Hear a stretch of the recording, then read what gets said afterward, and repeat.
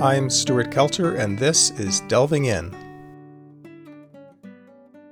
My guest today is Dean Buonomano, a neuroscientist at UCLA since 1998 and a leading researcher of the Neuroscience of Time. His first book, Brain Bugs: How the Brain's Flaws Shape Our Lives, was a Wall Street Journal bestseller. Buonomano is the rare combination of cutting-edge researcher and talented and engaging communicator of science to the general public. He has been interviewed about his research on timing and neural computation for Newsweek, Discover Magazine, Scientific American, The New Yorker, and on NPR's Fresh Air. His most recent book, Your Brain is a Time Machine: The Neuroscience and Physics of Time, was published in 2017 and is the subject of today's interview. So, Dean, welcome to Delving In. Thank you very much, Stuart. It's a pleasure to be here. So, you credit your first interest in how the brain works to observing your younger sister, who I think is 8 or 9 years younger than you, right? That's right, 9 years younger. Yeah, so I think that really was maybe the first proof of your precociousness as a thinker, because I think the average big brother, even if a 9-year difference, doesn't sit there observing and say, gosh, I wonder how my sister's mind works. Well, the two aren't incompatible. You can be both a mean big brother and not very kind to your sister and fascinated by. So I had one of my early stories with my sisters. We grew up in Brazil, and I would always call her boba, which means dummy in Portuguese. And then when she was 4 or 5, a friend stopped by or was calling me a name or said something like boba, and she came running out because she thought somebody called her name. And at that point, I remember it really dawning on me that, okay, first, should probably stop calling her that. And number two is, how would she know otherwise that we make sense out of the world by associations, by the things we hear, and whether people are making eye contact. So everything we learn, at least at that early stage, is by associations. You learn that a cat is a cat by your mother pointing at the little furry four-legged animal and saying the word cat. So that did really make me think how fascinating it was that the brain managed to make sense out of this blooming, buzzing confusion of sensory chaos that the world is. And you realized that your teasing was having a neurological impact. I did. She's okay, by the way. She's fine. Oh, good. I'm glad to hear that. So what about your first interest in the topic of time, both from the perspective of neurology and physics? And that was an unusual thing about your book, that it tries to tackle, well, it doesn't just try, it does tackle both topics and the intersection between the two. Yeah, I don't really know when my interest in the topic of time arose, but I do think back. My grandfather was a very kind and intelligent man, and he gave me this inappropriately expensive Swiss watch, Swiss chronometer, those old analog, beautiful stopwatches when I was probably 9 or 10, and which you really shouldn't give to a 9 or 10-year-old. But from that point on, I studied the reaction time, how long it would take everybody in my family to solve a puzzle or to get from point A to point B.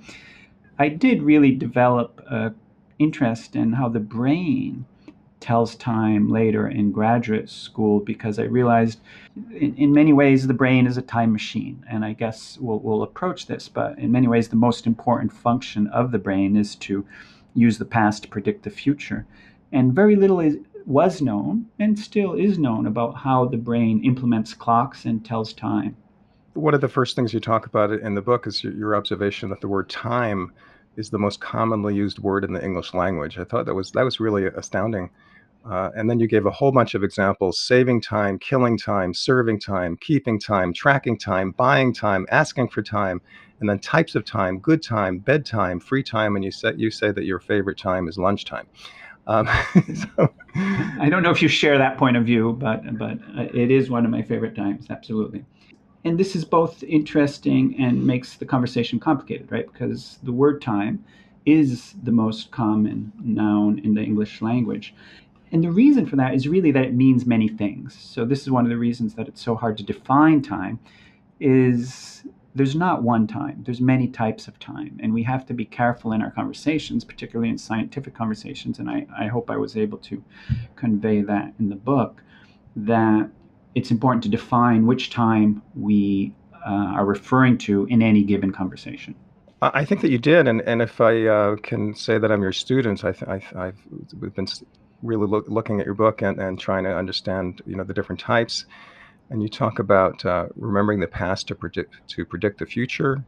You talk about detecting small intervals of time, as in music or sports. I mean, if you're trying to track the ball and catch it at the right time when it hits your glove.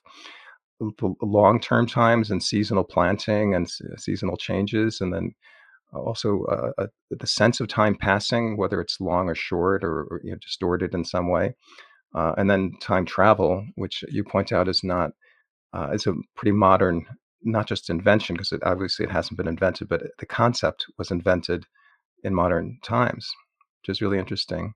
There are instances in the Talmud that talk about Moses going back to Adam, or Hmm, King David going back to Moses, but it's not.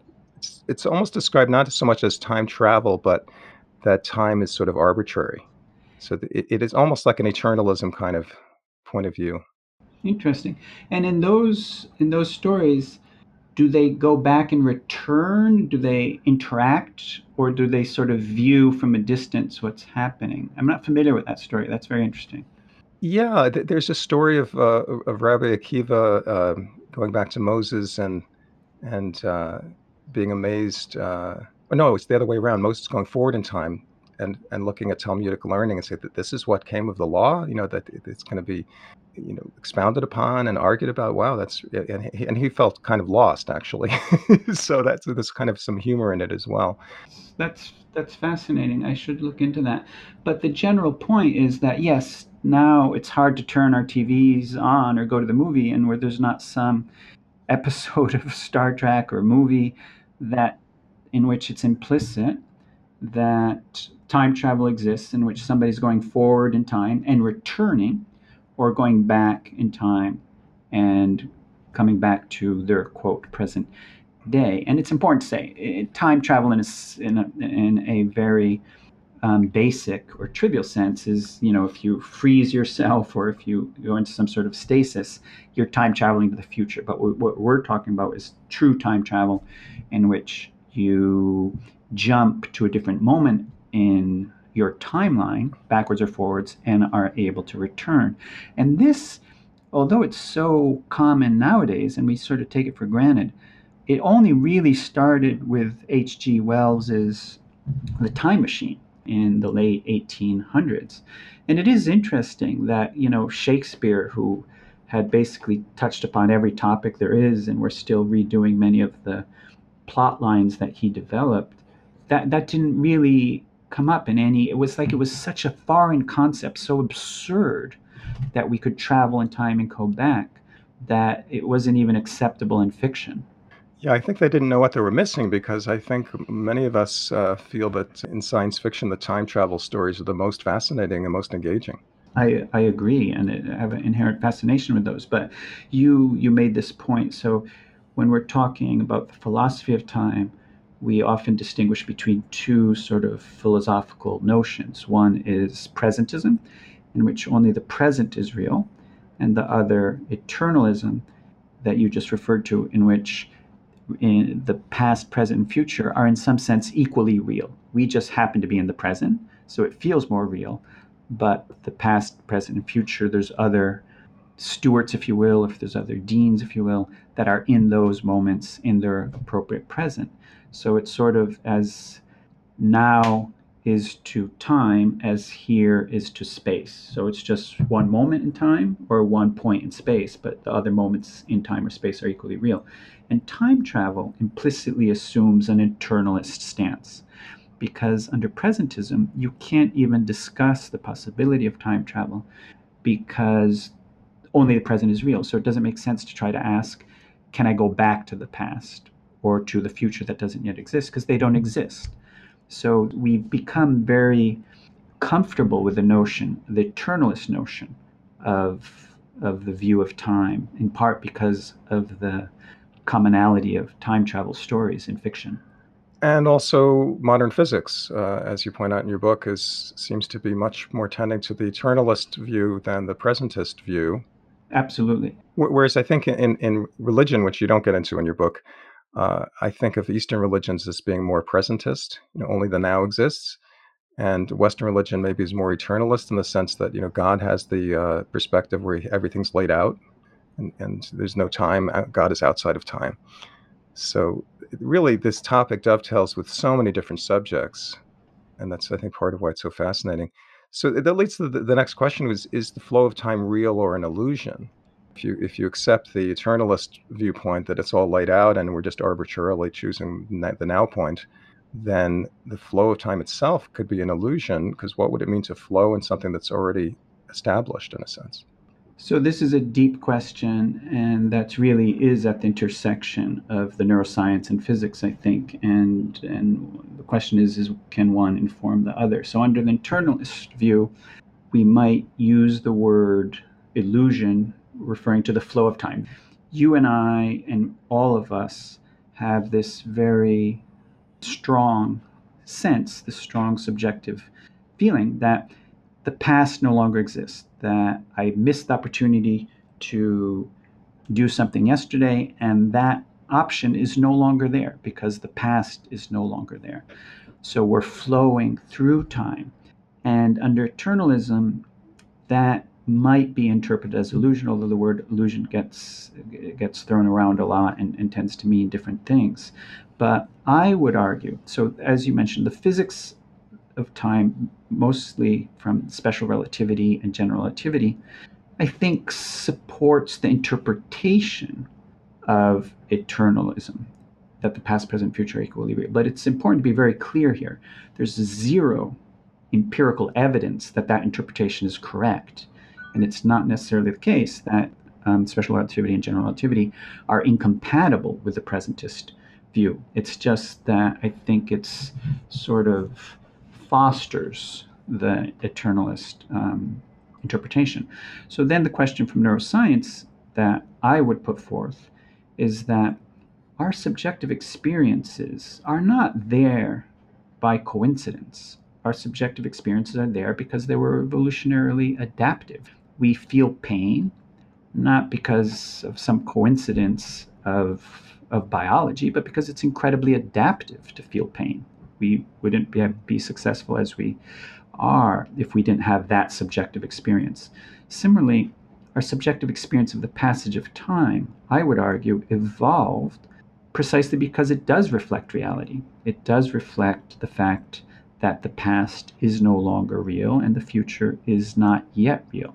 So, in the lack of any empirical evidence from physics, I would argue that we should take very seriously what our subjective experiences are telling us about the world, because we evolved to succeed in that world, and it wouldn't be adaptive to have experiences that didn't reflect reality. Yeah, and I think this speaks to you were saying the word illusion. Illusion has the connotation of not being real, almost like a magician's trick. But then the other use of the word of illusion in neuroscience, it sounds like, is that the brain has to kind of create a representation of reality that more or less corresponds to the external world, but is very imperfect and leaves a lot of things out. And for instance, the visual spectrum is only a tiny spectrum of the electromagnetism. Um, whether there's no actual colors in the world, but there are wavelengths. So this the subjective feeling of the experience may not be out there, but the information about it is. Red is a longer wavelength than blue, and things of that sort. But there's so much more to reality than we can actually perceive, even on a physical level. I'm not even talking about metaphysical. Yeah, that's a great point. So I think when a neuroscientist uses the word illusion, they do mean something very different from what philosophers or physicists might mean in this context. So we talk about perceptual illusions where we have a misinterpretation of reality, whether it's the color of the gold and blue dress that was on Instagram a couple of years ago, or just visual illusions where you perceive something as concave, but it's convex, and so forth, where the brain misinterprets something about reality. Because in some sense, everything the brain does is a creation or a construct of the external world. So the question in time, regarding time, is the flow of time, is the sense that the past is no longer real and the future is not yet real, a construct? Of course it is, because everything the brain does is ultimately a construct.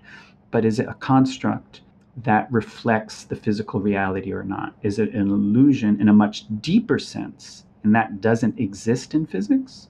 Or is it just an approximation of something that is happening in the physical world? You wrote, the brain cuts, pauses, and pastes the reel of reality before feeding the mind a convenient narrative of the events unfolding in the world around us.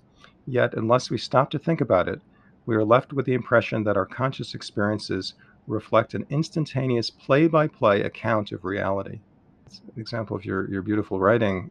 I think there is a kind of, I think the term is naive realism, that I think most of us assume that what we're experiencing is the world as opposed to being filtered. And as a psychologist, one of my tasks is to help people recognize that they have these filters, and that the way they're perceiving other people, especially, is not the objective person; it's their experience of the person.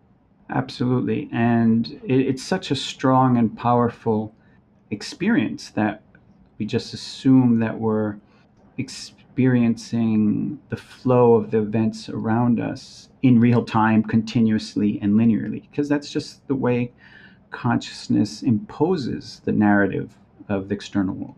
Now, of course, the brain is continuously and more or less linearly processing that information, but it only gets sent into consciousness sort of in bursts and fits. And there's many examples of this. So I use the example, the bat was broken or the bat was hungry. So you can only understand what the word bat means once the second word comes in. So if it's bat the animal or bat of a baseball. As I speak, it feels like you're processing each syllable, each word in a continuous linear fashion. But of course you're not. You don't perceive each syllable I'm stating. You just wait for an appropriate point in my phrasal output, in my speech, to make sense of what I'm saying. Another example is she has a steak in the company, or she has a steak on the grill. So the word steak, you don't know which of the two different meanings of that homophone I'm using until the second part of that phrase. So we're continuously processing speech, but we're only understanding it at the conscious level in fits and bursts when the brain decides to feed our conscious mind something, a reasonable interpretation of the external world. And it also points to the present as experienced as having thickness. It's not instantaneous. It has to have some, at least short duration.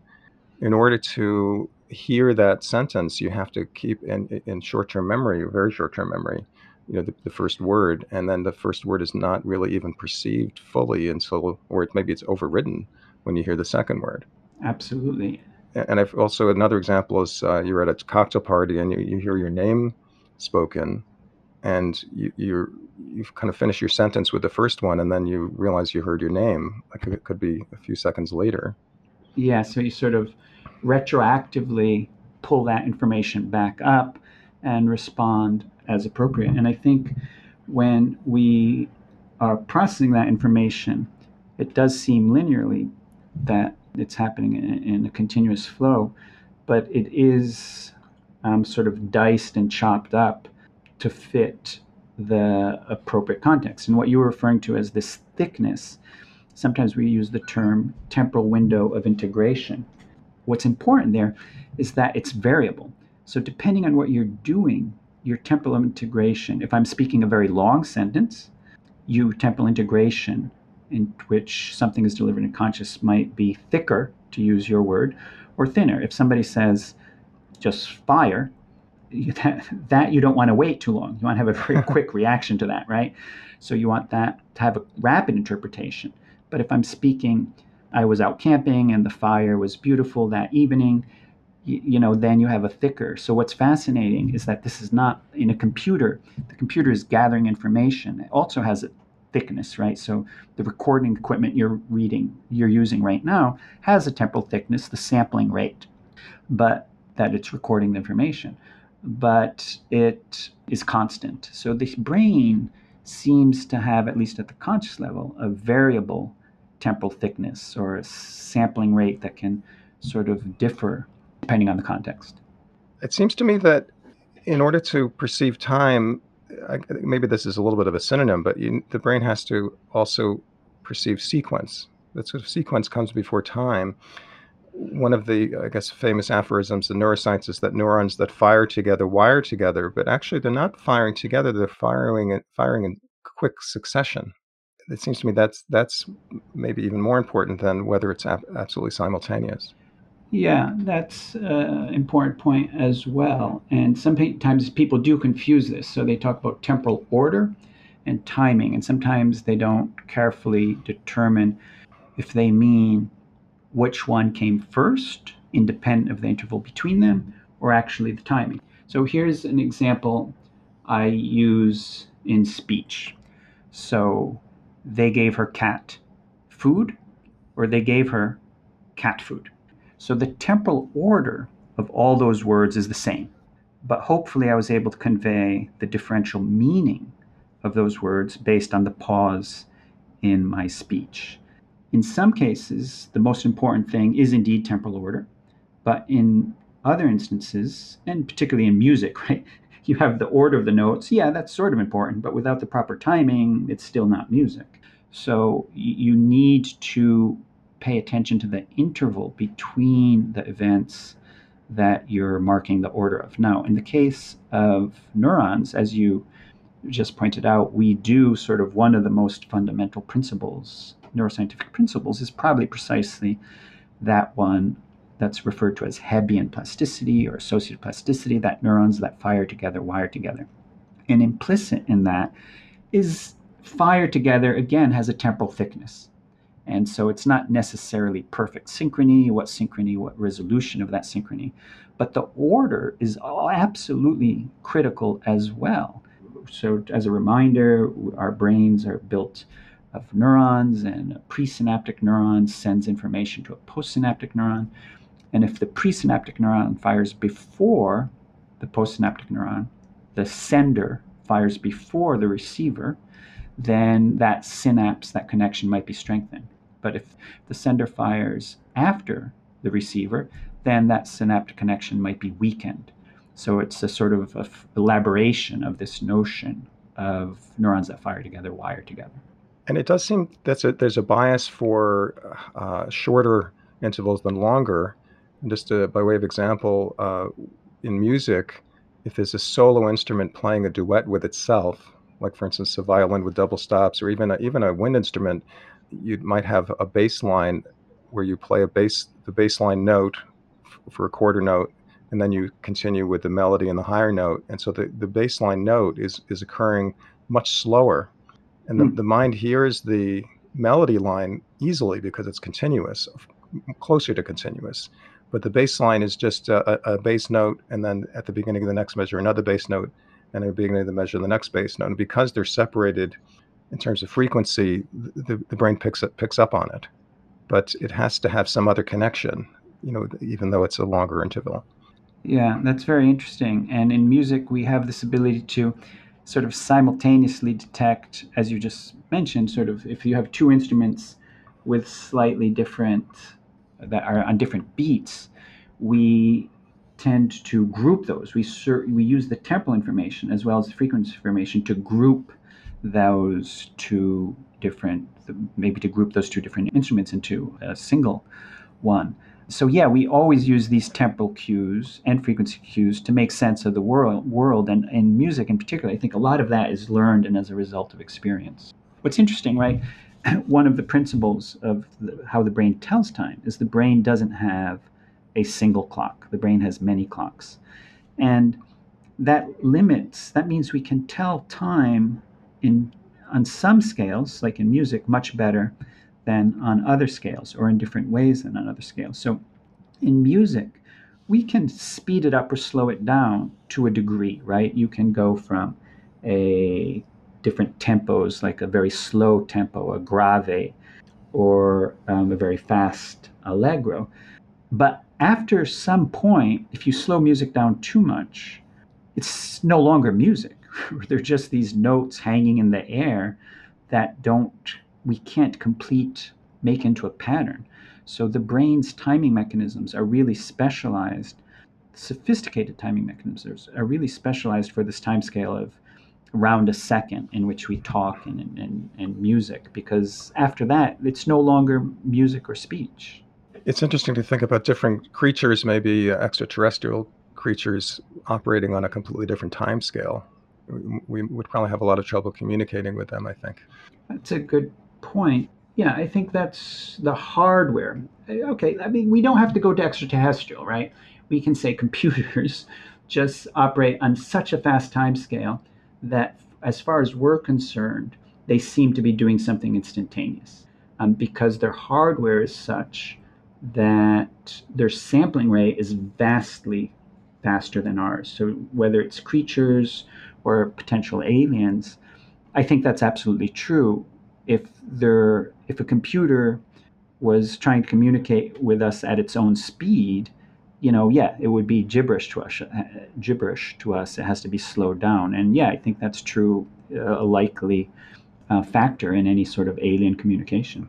Or maybe even just the common housefly. I remember watching a video of an explosion and seeing how slowly or quickly animals react. And there was a snail that didn't react at all.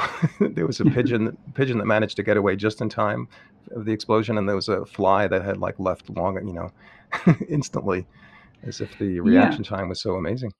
I think there's a lot of differences in animals' reaction times and speed, and that's in part due to the size of the animal and whether it's warm blooded and the degree of myelination of the axons and so forth. But I would say that overall, all animals operate in the same time scale in the sense that neurons, the sampling time of neurons is around a kilohertz because an action potential takes 1 millisecond around. And that's true whether you're a fly, a pigeon, or a human. So the fundamental sampling rate of the nervous system, I would say for the most part, is fairly consistent. But of course, different animals, depending on the complexity, whether it's a reflex and so forth, can absolutely have different reaction times. Let's shift now to talking about internal clocks. I think you mentioned this in your book that even single cells have some kind of internal clock, and you mentioned cyanobacteria, which I guess are the first life forms, one of the first life forms on Earth that were responsible for creating oxygen in the atmosphere. And you point out that damage from UV rays can, of course, only occur when the sun is out. So as a result, the bacteria divide at night. And the question is, how do they know? And is it because they have a light detector that's telling them, or is it because there's a circadian rhythm that they have? And I think that was pretty much proven by putting them in the dark and seeing that they still have a rhythm.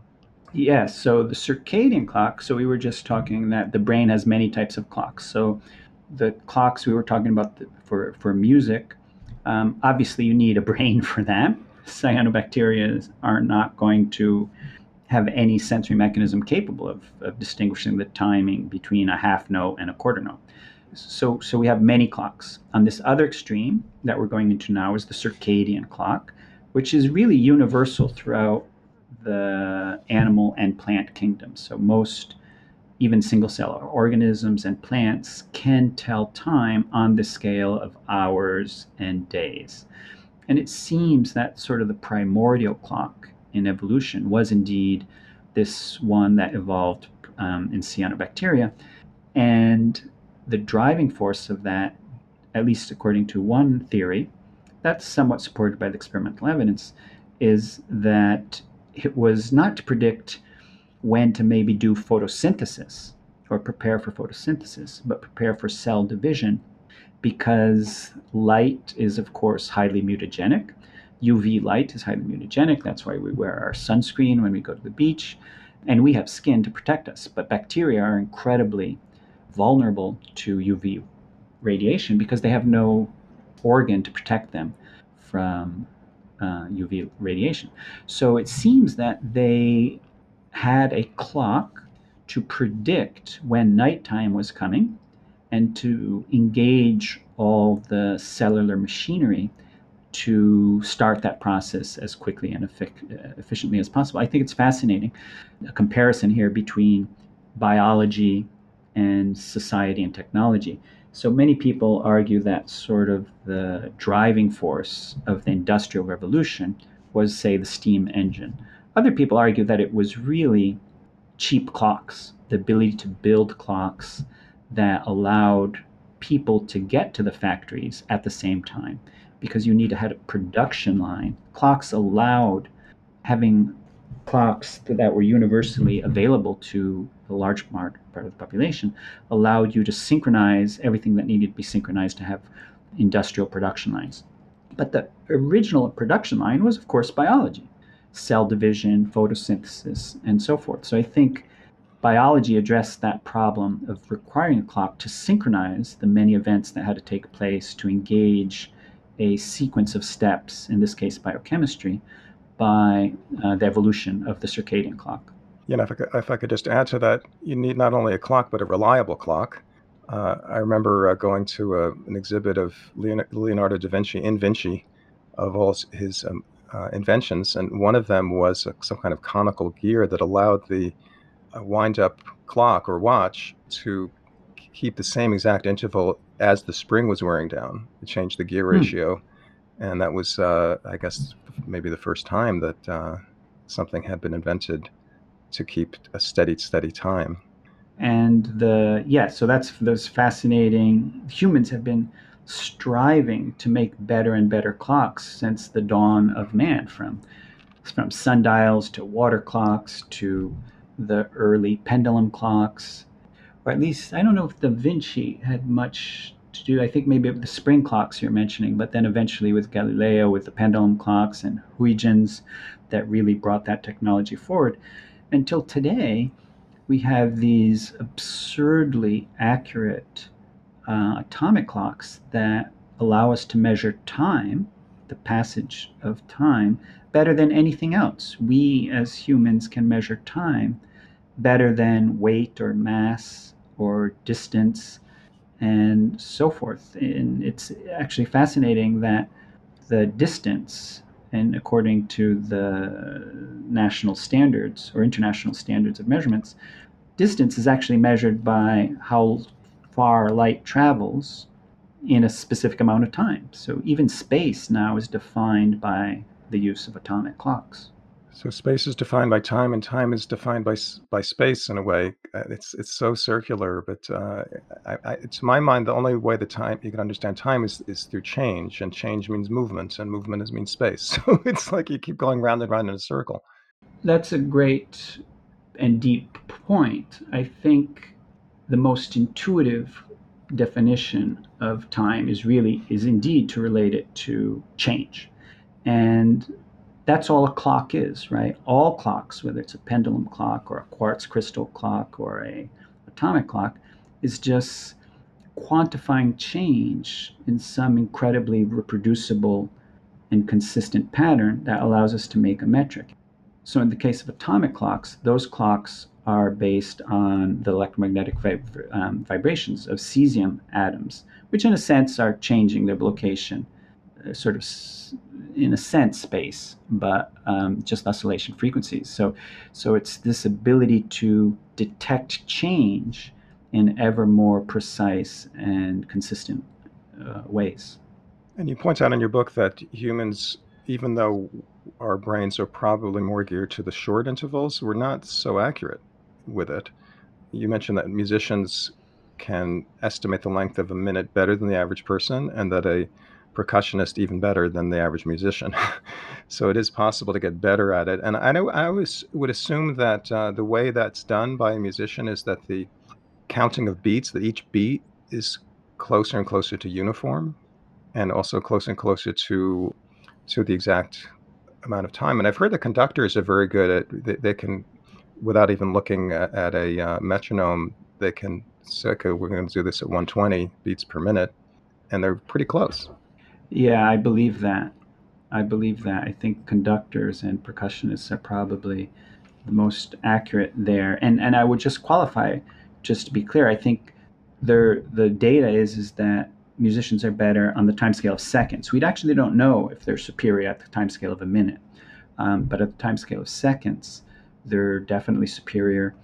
And how they do that is a question we don't quite understand at the neural level, but we do know enough now, I believe, to say that the way we tell time, whether it's you, me, or a musician or a conductor, on this scale of seconds is through a process that's not involving an oscillator like a pendulum swinging back and forth or neurons that are just going up and down, but what we would call neural dynamics. So you have many, many neurons, and these neurons are changing their patterns of activity. So the brain's clocks on this time of scale really don't resemble our man-made clocks in any clear or intuitive fashion. It's but more like dominoes falling. So just like if you tap one domino, you'll trigger this whole quote domino effect in which you could potentially use that to tell time. If you have 100 dominoes, maybe it takes 100 dominoes, each one a second to fall. So at the end of the row, 100 seconds has elapsed. So similar, you can imagine neurons, one neuron A activating B, activating C, forming these patterns that unfold in time that can also be used to tell time. And then there's also tricks to use, like, singing, "Mary Had a Little Lamb" while you're brushing your teeth to make sure that it's a certain amount of time, or hand washing in the COVID era. Yeah. So that's another option. We were kind of heading in the direction of talking about distortions in the perception of time. A watched pot never boils, time flies when you're having fun, life-threatening events seem to occur in slow motion. So it does seem that for whatever reason, maybe there's a survival value in this, that the distortion actually has a purpose in a sense. I mean, if it's a life-threatening situation, it'd be really helpful to be able to analyze what happened after the fact if you survive. If you don't, then that's no big deal. But It's good to remember what almost killed you. Absolutely. I think that's another important and unknown, and we don't really know the answer to that question. But it is such a universal, shared phenomena that I totally agree with you that it should be evolutionarily adaptive. One can, as you just mentioned, it might allow us to improve our memory of the event. So it's sort of like this flashbulb memory of what exactly happened. It's sort of maybe allowing you to play it back in slow motion to remember some of the details. But on the other hand, there's this more benign aspect of the subjectivity or relativity of time, in which when you're bored, time seems to be going by very slowly subjectively. It seems that you believe maybe 5 minutes has passed, but then you look at the clock and it's, oh wow, it's only 1 minute has passed as I'm waiting to for the dentist to finish this procedure. And then on the other hand, when we're strongly engaged in a activity that we like or we enjoy, time seems to fly by. So arguably, one might speculate that things that are enjoyable are adaptive and increase our chances of survival or increase our chances of success in the future. So by making things that are adaptive and productive more enjoyable in the sense that time seems to fly by, that increases the likelihood we will engage in those events. Whereas just boredom is something that we generally don't associate with being rewarding or fun, and that might sway our behaviors away from those events. So it's possible that Mother Nature sculpted our behaviors by making some events, the productive events, enjoyable in terms of passing by very quickly, and non-adaptive events less so by making them time slow down. and then you have the adaptive aspects of boredom as being a driver for capitalism as in the tech field. Not being satisfied with a 1 second pause, want it to be a half a second pause. Yeah, that's the scary part, isn't it? Is that our the rate we become accustomed or habituated into shorter and shorter intervals, waiting shorter and shorter intervals for some sort of stimulation or reward. It's like if you look at the pace of TV conversation or the rate of scenes changing on TV from 40, 50 years ago, the rate of change has significantly accelerated, apparently to maintain our attention, to keep those eyeballs glued to whatever media we're looking at. And yeah, this is an interesting question that has a lot of implications for topics sort of covered in my first book about brain bugs and how to exploit the brain's biases and glitches and Yeah. flaws. Kind of the opposite of my friend's experience in the Peace Corps in India in the 1960s. When he landed, he saw there was a janitor with a broom in his hand just watching the plane, and he already felt the time was slowing down. I mean, this is maybe a stereotype of Indian culture, but this sort of like time, this time. You ask when's the bus coming? Oh, sometime tomorrow. There's a sense of tolerance for waiting and not necessarily doing anything, but just watching and being. Absolutely. And I think part of that is just the shift over the decades. And there's a wonderful book on that called The Geography of Time that you may or may not be familiar with, that describes precisely these types of experiments in different cultures. And I think we should acknowledge that not only the cultural differences, but just the sort of zeitgeist, sort of the current changes over the past decades in terms of how long we're willing to wait. And on one hand, yeah, getting information sooner, getting or finishing your objectives sooner is valuable. But on the other hand, I think the brain requires time to absorb information, to burn that information into our neural circuits so that it can be retained and used in productive ways. So I think is a trade-off between retention of information and the speed with which we're exposed to it. Well, I'm going to ask you for this last segment to do a little bit of time travel yourself, in the sense that I'd like to hear a little bit about your serious researcher side. Maybe one of the methods that you use, maybe optogenetics or computer simulations, but to describe how that works, what the applications are, and in the future what possible applications this information might have. Now, of course, this field is really very much in its infancy, but I would imagine there's already some sense of application and a kind of useful, whether it's a therapeutic thing or something else. Well, I'll certainly give you some flavor of what the scientific problems we address. I want to warn you that it's possible that my research is totally useless without applications. No, I'm partially kidding, but I think at some stage, it's not like we're specifically trying to cure a disease, which obviously has clear and valuable applications to society, but just understanding the brain, the fundamental brain function, I think is in really in many ways the goal, and that ultimately gives us the ability to better understand ourselves and indeed understand both pathological and normal conditions. But I think we have to, at some point, embrace the notion that understanding the brain is a fundamental goal in order for humans to know how we work, to know ourselves, of self knowledge, really. And that will always have applications, even if they're not immediately obvious. As you know, a lot of basic research, the applications emerge in time in totally unpredictable ways. But the research we do asks the sort of mechanistic question of how to perform computations, one computation being how to tell time using neurons. We know that we can build clocks with human devices like a pendulum or a quartz crystal, but how does the brain do that? And what we've learned over the past decades is the brain doesn't have one way to tell time. It has many ways to tell time. I think, in my view and in my lab, one of the most sophisticated forms of timing and temporal processing is due to what we call neural population clocks.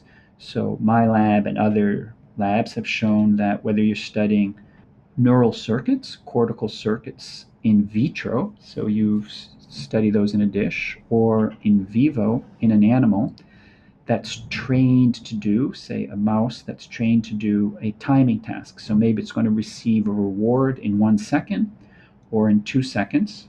And we can record from the neurons in the brain and sort of read out the clock, if you will. We know that some neurons go on first, and then other neurons go on second, and then neuron goes third.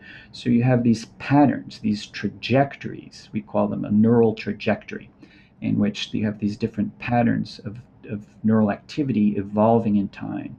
And those patterns can be apparently played more slowly or quickly to sort of speed up if you need to do something quickly, or to slow down the trajectory if you need to do something slowly. So our research focuses on how to generate those patterns. To observe them is one thing, but to how the brain wires them, puts them together, is something that we focus on at the neural level. And to do that, we use artificial neural networks, a field called neural computation, and to build these clocks from neurons.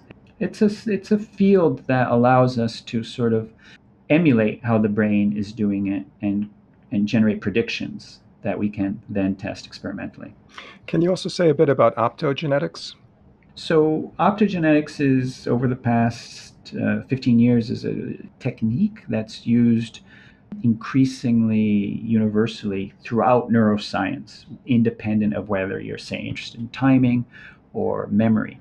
And optogenetics is a fascinating example of what we were just talking about in terms of applied science. So the field of optogenetics, what happens is they extracted proteins from I'm sorry, it's an algae, I think it's a type of algae that responds to light and opens channels and allows sodium to go in. So it activates, if it's in neurons, it can activate neurons. So you can borrow or copy this protein from this algae and put it in neurons, and those neurons will now respond to light.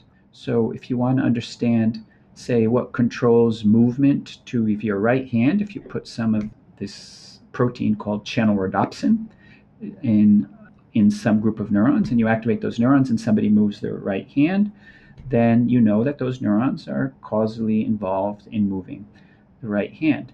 And when they were studying these algae, the algae, nobody was thinking of an application, but that very basic fundamental biological question revolutionized the field of neuroscience, and is slowly revolutionizing the potential treatments for some sort of neurological disorders. Though that hasn't happened yet, but it's in the cards in the future. So we and others use optogenetics as just a technique to stimulate neurons and control the activity patterns that we're studying.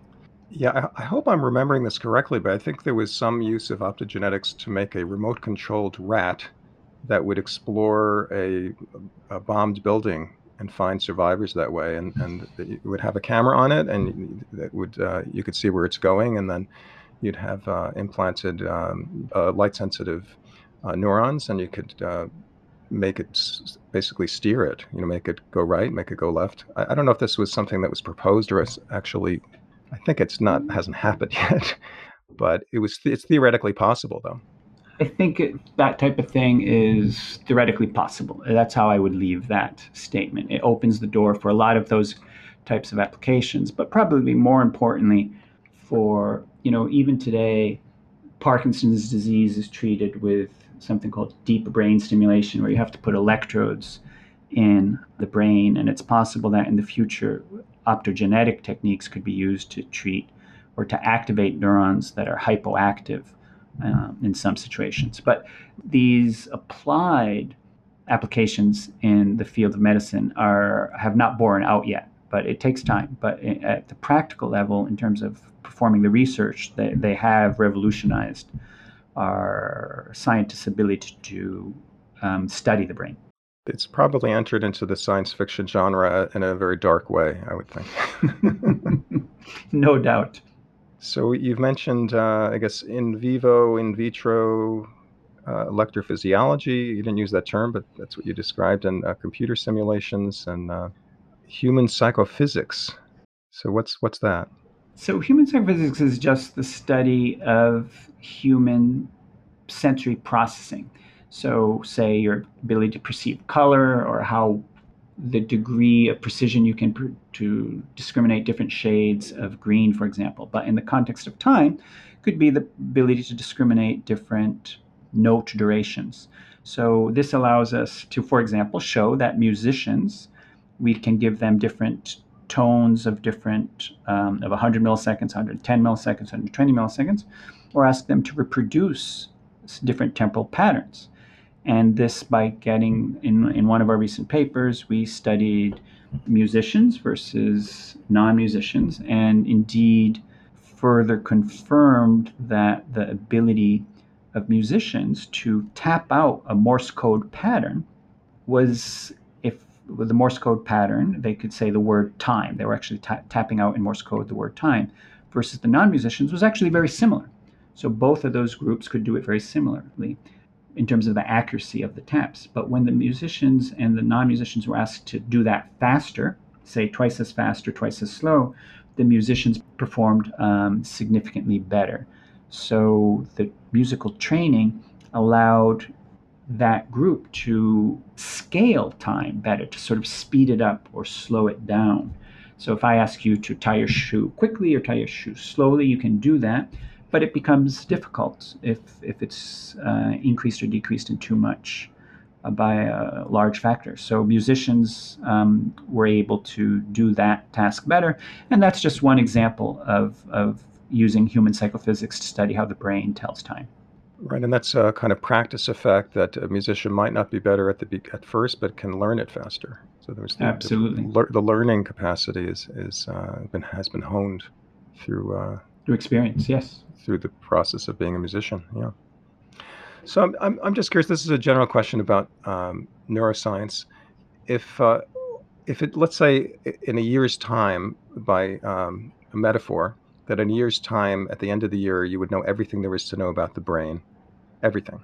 Where are we now in terms of the time, starting January 1st? How far along are we? I know that it's impossible to say, but it's really more of a intuition or an attitude about your field. I'll tell you my answer after you tell me yours. You want me to start, Stuart? Yeah, yeah, yeah. So I think the understanding everything there is known about the brain. That was how you posed the question. So that includes consciousness. So that includes how a group of neurons, how matter that composes the neurons in our brain, is able to feel pain or pleasure, or to laugh or to love, how it's able to be ticklish, if you will.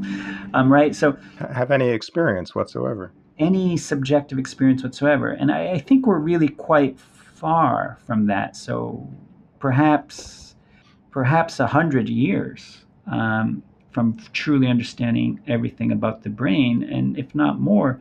And I do wonder if the brain is actually capable of understanding itself. So, neuroscience holds one unique distinction among all scientific fields, and that's it's the only field in which the thing being studied is doing the studying.